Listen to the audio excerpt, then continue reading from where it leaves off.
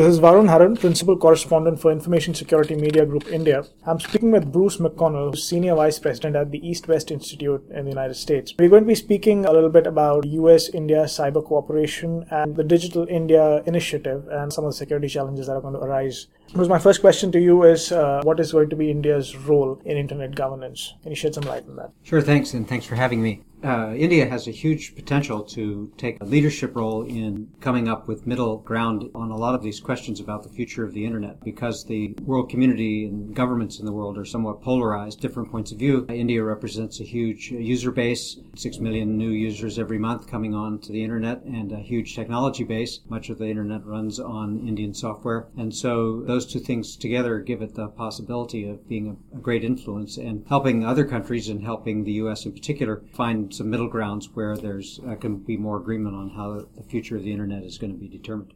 So what are some of the concrete steps in terms of cyber cooperation that the US and India can look at? The United States government has been talking about collaboration with the Indian establishment for a while, but nothing concrete has taken shape. So in your view, what are some of the things that can, be a step forward?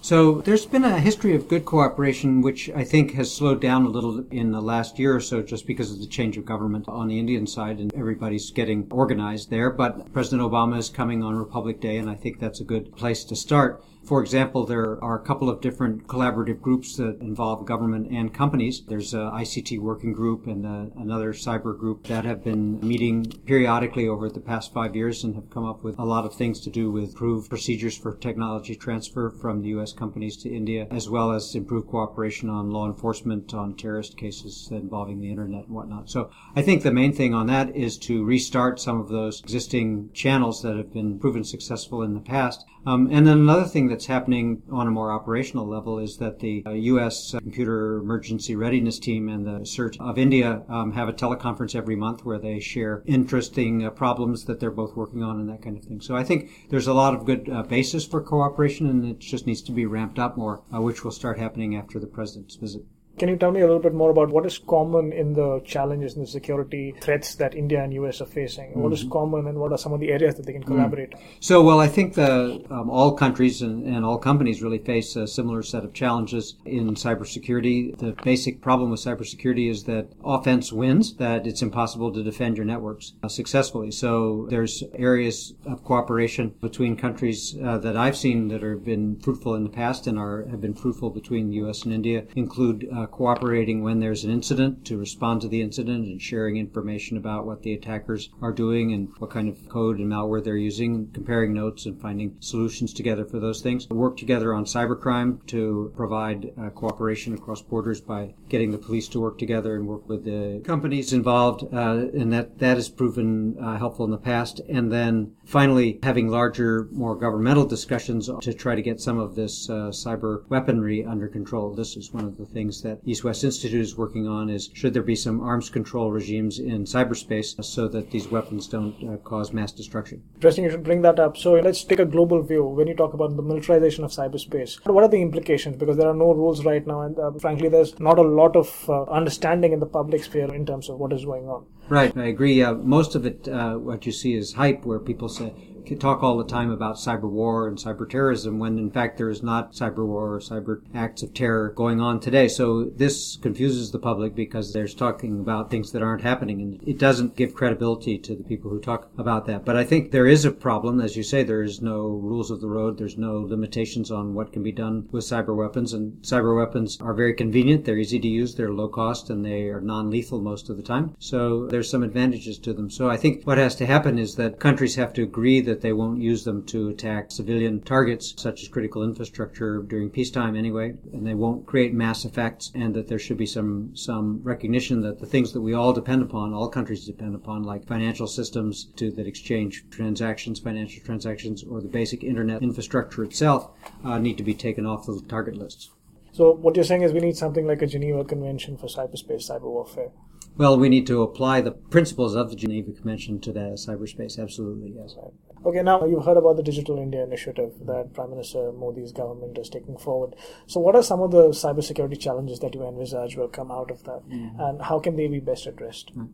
So it will have the same kinds of cybersecurity challenges that everybody has, all aspects of it. Lots of privacy questions because there'll be a lot of personal data used in it. And so that means that there will be need for strong authentication as well as confidentiality of transactions and all the kinds of internal controls and rules to ensure that the systems administrators can't abuse the system, use the personal data for the wrong purposes. So those are kind of standard issue kinds of things. I think the key aspect of this, and it cuts across all the various pillars of the Digital India, is that it's important to take the security considerations into account right at the beginning. One thing we've learned, certainly in security over the past 20 years, is that it's much more expensive and difficult to add it on than to build it in at the beginning. So I'm hopeful that as the Digital India programs develop, they will all have a security component that will get built into them to make them more trustworthy for the public to use.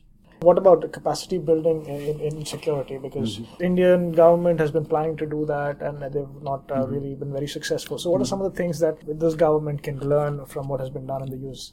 So I think two things. One is that the U.S. government has encouraged the development of curricula in schools, especially at the university level, to promote better training in cybersecurity. And so I think Indian government could similarly encourage the IITs to enhance their security training and the components in the curricula of that. So I think that would be one really important thing which should be done soon. The other thing is, of course, that one of the reasons why U.S. companies have moved out in the security area is because of the ability to do innovation and the lack of regulation on businesses to, when they get started, to start up and really move out on things. And so I think that's encouraged and created more demand for security products and thus built a demand for capacity in the workforce. And so I know that the Modi government is already eliminating a lot of red tape and things like that for companies in general, small companies to start up. So that should definitely be applied to cybersecurity companies as well.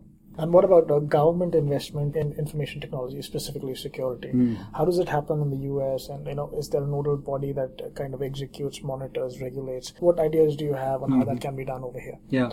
So I think that in the U.S. anyway, it's more decentralized. There's no single body that is a nodal point for all the various acquisitions. But the National Institute of Standards and Technology does set standards for the kinds of things that should be acquired and some of the levels of security that then the individual ministries can decide how much security they need depending on what the purpose is. I mean, if you have a very sensitive application that involves national security information or personnel information, it needs more security than something that's just providing the latest information about, road conditions someplace. So I think each ministry is probably in the best position to determine how much security it needs for each of its applications and programs, but that it is handy to have someone setting some standards and frameworks that the agencies and ministries can operate off of to make those decisions. I think one last question would be, what are your views on the INR transition? Yeah, so of course the IANA, which is the way that internet names and numbers get assigned, started out under U.S. jurisdiction because the U.S. invented the internet, and the U.S. has said that it's going to transfer it now to a more multinational body, and I think that's very favorable. I think, we were discussing earlier the point of how that needs to be done quickly and in a way that allows much more participation by other countries in decision making as well as companies who are affected by this. So I think that's an area which the U.S. and India can work on successfully, and it'll be a fruitful area of cooperation and an opportunity for India to show leadership on the global stage in this important area. Thanks, Bruce, for speaking with me. Thank you so much. This is Varun Haran, Principal Correspondent for Information Security Media Group. Thank you for listening.